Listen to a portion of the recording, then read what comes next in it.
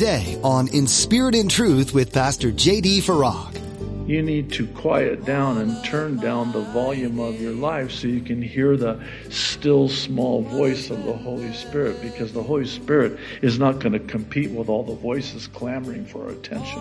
And there are many voices clamoring for our attention. That's how He speaks. He's always speaking. But are we listening? Are there other things drowning Him out? Are there other things competing for our attention? Are there other things that have our ear, as we say? You're listening to In Spirit and Truth, the radio ministry of Pastor J.D. Farag of Calvary Chapel, Kaneohe. Pastor J.D. is currently teaching through the book of Jeremiah. It's easy in today's world to get overwhelmed by decisions and outside stimuli that make it hard to quiet your mind and listen for the still small voice of the Holy Spirit within you. Today, Pastor J.D. says that if you've accepted the gift of salvation, you have access to a counselor and guide at all times. What are you waiting for? Now, be sure to stay with us after today's message to hear how you can get your own copy of today's broadcast. Subscribe to the In Spirit and Truth podcast or download the In Spirit and Truth iPhone or Android mobile app. But for now, here's Pastor J.D. in the book of Jeremiah chapter 25 with today's edition of In Spirit and Truth. Chapter 25, verse 1. Now, real quick preface here. As I'm sure you know by now, the book of Jeremiah is not in chronological order. It's ordered by way of the lessons to be learned from the passages of Scripture that we have. This is why I believe it is that we have a chapter 25 packaged with a chapter. And by the way, the chapter breaks were not in the original manuscripts. You know that, right? So the chapters and verses were added later. Thank God they were. Could you imagine? Go into Jeremiah, the 7,428th word. We'll start there in that sentence. No chapter reference, no verse. So I thank God for the chapter. But the chapters and verses are not inspired, is what I'm trying to say. So it's organized that way, and it's very helpful, obviously. And I think God allowed it and ordained it, actually. But the point is that this was written in this order, not chronological order, but it was written in the order as to what God was doing with His people. That's why we have these two chapters together like this. So verse 1. The word that came to Jeremiah concerning all the people of Judah in the 4th year of Jehoiakim, the son of Josiah, good king, by the way, king of Judah, which was the 1st year of Nebuchadnezzar, king of Babylon, which, verse 2, Jeremiah, the prophet, spoke to all the people of Judah and to all the inhabitants of Jerusalem, saying, from the 13th year, a lot of detail here, and for a reason, from the 13th year of Josiah, the son of Ammon, king of Judah, even to this day, this is the 23rd year in which the word of the Lord has come to me, and I have spoken to you, rising early and speaking, but you have not listened. Hang on to you have not listened for just a moment. Did you listen? Hang on to you have not listened. Okay. 23 years. Jeremiah, no way. Oh, I'm so glad that God inspired Jeremiah to record the number of years, and here's why. He's been faithfully for 23 years. Here's the thing. He's halfway there. What? Yeah. It's believed that from front to finish, Jeremiah's ministry, unpopular ministry, by the way, was some 40 plus years. So here he is, halftime, 23 years. He's been faithful to preach the word in season, out of season, regardless of the response or no response or bad response that he got. And here's the thing. he would go on for another 20 plus years and remain faithful to the end. Here's my point, and yes, I have a point, believe it or not. The only thing that's going to matter when it's all said and done for you and for me is, were we faithful to what God called us to do? I find it interesting that when we hear those words we long to hear, well done, good and faithful servant. Aren't you glad it's not well done, good and fruitful servant? Well, Jeremiah's out. He's got really nothing to show for it. Jeremiah, how many people did you bring to the Lord? None. Okay, out. You're out. Sorry. You tried. Got to hand it to you. But we're only commending and rewarding good and fruitful servants. Or how about this one? Well done, good and productive servant.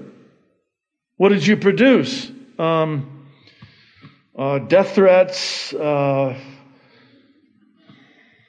imprisonment. Actually, we're going to be talking about persecution on Sunday morning in 1 Peter. One more on this one, and I don't mean to take this too far, but aren't you really glad it doesn't say, well done, good and popular servant? Oh, that's it. I'm way done. I'm way popular? Wait, popular? Jeremiah? I don't think so. No, if it were well done, good and unpopular servant, now we can talk.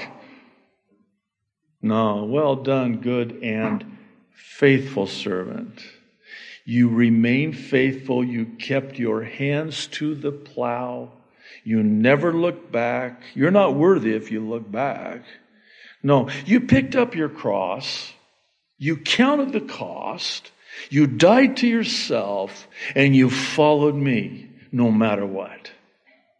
And you lost everything, but you gained everything because of it. You lost nothing. You lose your life, you keep it. You try to keep your life, you lose it. I love, and again, I know it's not so much what you say, it's how you say what you say, but please don't think this is morbid, but dead men don't flinch. You ever heard that? When you've already died to yourself, if you're really you can't hurt me. I'm already dead. Now, that doesn't mean you don't have feelings. I mean, certainly we get hurt. Jeremiah was very hurt. And we see it very, I forget what chapter it was. Remember those two meltdowns he had in one chapter? I mean, in one verse, he's like, who is like unto you, O Lord? Next verse, cursed be the day I was born. What? No, he was so down. He wished he was never born. In fact, he even says, a curse be on the guy that delivered the news to my mom that she was pregnant with me. That's pretty low. I mean, he was so hurt and so grieved and so full of sorrow, sorrowful. I'm not talking about that. What I'm talking about is when you're dead to yourself, dead men don't flinch. I've already died. I've already died to myself. I'm living in Christ. I'm living for Christ. And that changes everything. And that was Jeremiah. That's, if I can say it this way, for lack of a better way of saying it, that's the key to faithfulness. Because if you think about it, if you're that sensitive to what people think about you, you're going to kind of tone it down, pull it back, soften it up. You know, just chill a little bit here. No, you got to be faithful. Yeah, but they're going to unfriend me on social media or make YouTube videos just blasting me. Okay. Is that a little bit too personal? Anyway, whatever. So, but wait a minute. If you've already died to yourself, what do you expect? You've already counted the cost. Just remain faithful. See, if that's going to move you, then you're not going to be faithful anymore. Not Jeremiah. He was faithful. 23 years at this juncture. And he's only halfway there. Okay. I'm done with that one. Actually, there's more, but I won't. Verse 4. And the Lord has sent to you all his servants, the prophets, rising early and sending them. But here it is again. You have not listened, nor inclined your ear to hear. They said, verse 5, repent now everyone of his evil way and his evil doings, and dwell in the land that the Lord has given to you and your fathers forever and ever. Do not, verse 6, go after other gods to serve them and worship them, and do not provoke me to anger with the works of your hands, and I will not harm you. Yet, verse 7, here it is again. You have not listened to me, says the Lord, that you might provoke me to anger with the works of your hands to your own hurt. Some suggest that the works of their hands is a reference to the idolatry, the image that they would make with their hands that provoked God to anger. Therefore, verse 8, thus says the Lord of hosts. Here it is again. Because you have not heard my words, behold, I will send and take all the families of the north, says the Lord, and Nebuchadnezzar, the king of Babylon, my servant. Nebuchadnezzar, Babylon's servant? Yeah, he's going to serve God's purpose for a season. And I will bring him against this land, against its inhabitants, and against these nations all around, and will utterly destroy them and make them an astonishment, a hissing, and perpetual desolations. Wow. So, all because they did not have ears to hear. Oh no, they heard, but they didn't listen. You know the difference, right? No, okay. Okay, well, let's give this a try. You're hearing me right now, right? I mean, how can you not? Especially when I yell. You're hearing me loud and clear. Thank you very much.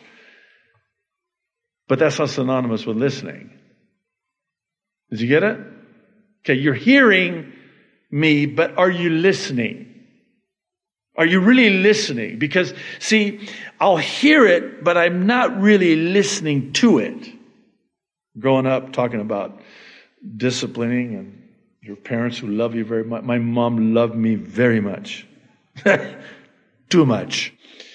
And when she would get upset with me, she would yell at me with that high-pitched voice. She was a singer and soprano, and she had a thick accent, and she would yell my name, my given name, not JD, which is a legal name, but my given name, Wahid, and she would say, Wahid, oh! She would hit a certain octave and key, and that was it. I didn't hear anything else after that. Oh, she's still yelling at me and talking to me and speaking to me loud and clear. But I wasn't listening. I just tuned her out. All I heard was, that's it. I didn't listen. Come on. We do that with the Lord, right? We're hearing it. See, the question is never, is God speaking? Oh, he's always speaking. He's always speaking to us. That's not the question. The question is, are we listening? Are we listening? And here's the thing. I actually had the privilege of telling my teacher, Mr. Bowman, in high school, that he was the object of many sermon illustrations. But he had this really kind of a monotone, a monotone voice. A lot of people, it's just one, level. Boy, can you imagine if I had that? Never mind. Anyway, he just spoke in a very soft, monotone, like this. Just, okay, class, now's the time that we're going to settle down and open up our books. And hey, I can't hear you. Speak up. No, this is how I talk. You want to hear what I have to say and listen to what I have to say? You need to quiet down and turn down the volume of your life so you can hear the still small voice of the Holy Spirit, because the Holy Spirit is not going to compete with all the voices clamoring for our attention. And there are many voices clamoring for our attention. That's how he speaks. He's always speaking.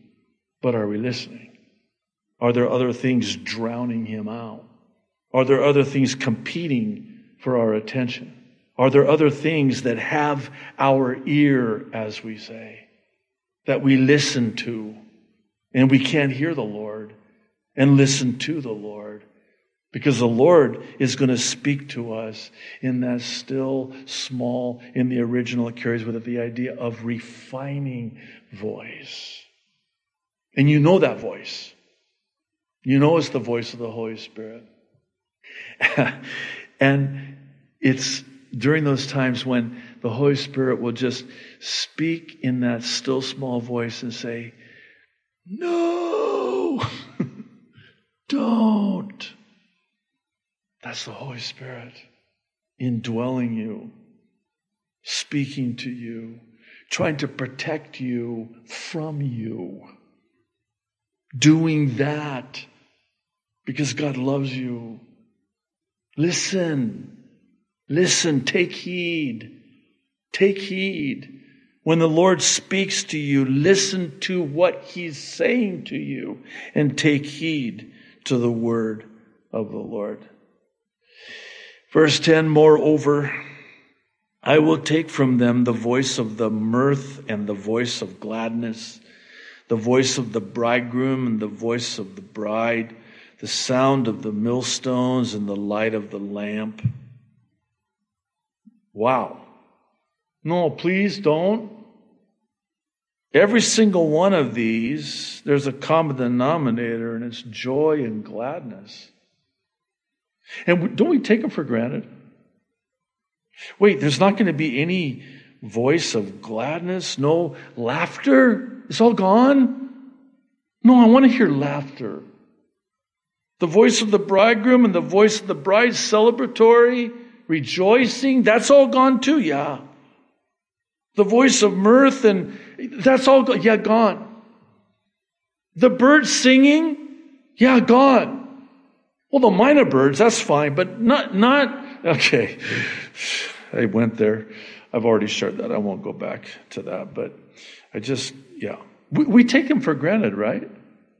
When we first moved here, and of course my wife back home to Kailua as a Kailua girl, I remember sitting with my wife. We're there in the family room of our house that we were renting at the time, and I'm looking out the window, and of course the jealousy windows, they're open, and I'm hearing the doves, oh, it was so I remember telling my wife, I hope I never get so used to that sound that I take it for granted and don't hear it anymore.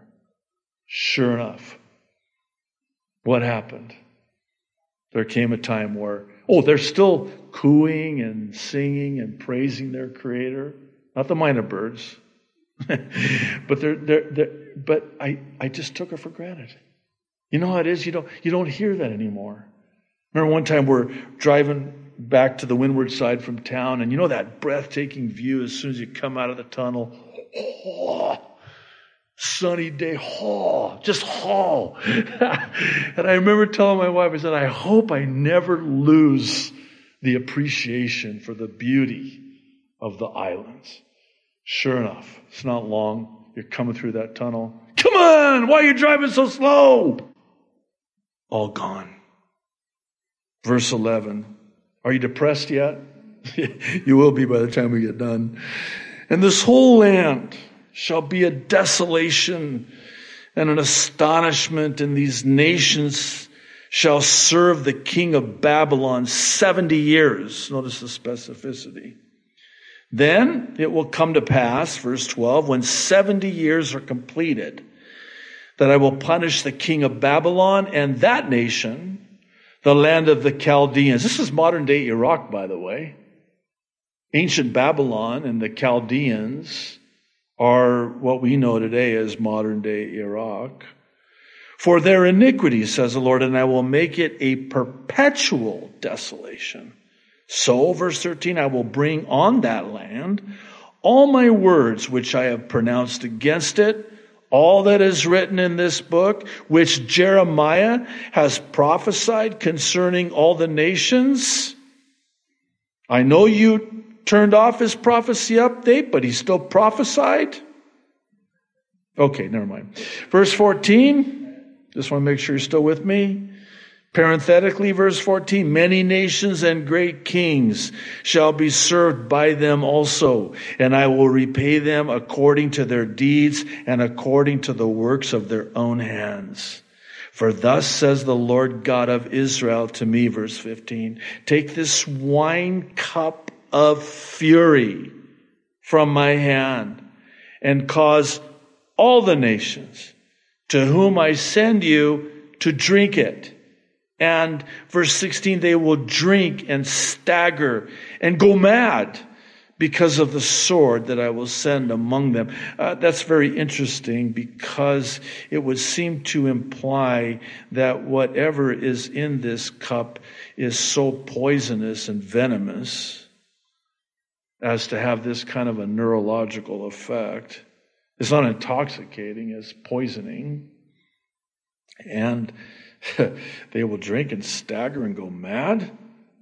And I'm going to make them drink of this cup. We're going to see that here more in a moment.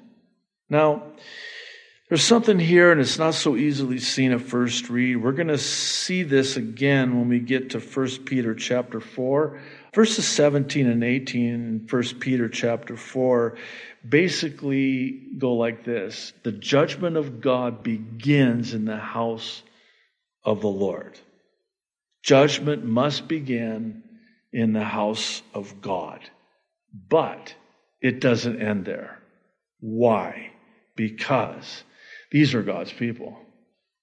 So they're going to be judged first, then all the nations will be judged. But it begins in the house of God. The house of God. The people of God. The judgment of God. Verse 17, then I took the cup from the Lord's hand and made all the nations drink to whom the Lord had sent me. How's that for a calling? That's what God called Jeremiah to do, and he was faithful. Jeremiah, here's your ministry. The first church of the cup of wrath. Wow, thank you so much, Lord. That's, yay. You've been listening to another edition of In Spirit and Truth. Thanks for tuning in to this study in the Word of God. As you continue to learn from the book of Jeremiah with Pastor JD, don't discount the things you're hearing. God may be speaking to you individually today through Scripture. We encourage you to keep reading on your own too, to further understand what you've heard in this edition. If you're not already part of a local church that you call home, we encourage you to find one and attend regularly. This only helps you grow in your relationship with God and others. If you don't have a church home, come be a part of ours. You'll find all the information you need, including service times and directions to Calvary Chapel Kaneohe at calvarychapelkaneohe.com. While you're there, you can also access more of Pastor JD's teachings like the one you heard today, including his weekly prophecy updates. In addition to that, you may be interested in the ABCs of Salvation under the Resources tab. This is a simple guide to understanding the good news of salvation in Jesus. As we continue to learn from the book of Jeremiah together, we'd be honored to pray for you during this study. Would you let us know what those prayer requests might be? Just fill out the contact form under the About tab at calvarychapelkaneohe.com. Or come find us on social media. There are links to our Twitter and Instagram pages on our website, calvarychapelkaneohe.com. That's all we have time for today, but thanks for listening to this edition of In Spirit and Truth.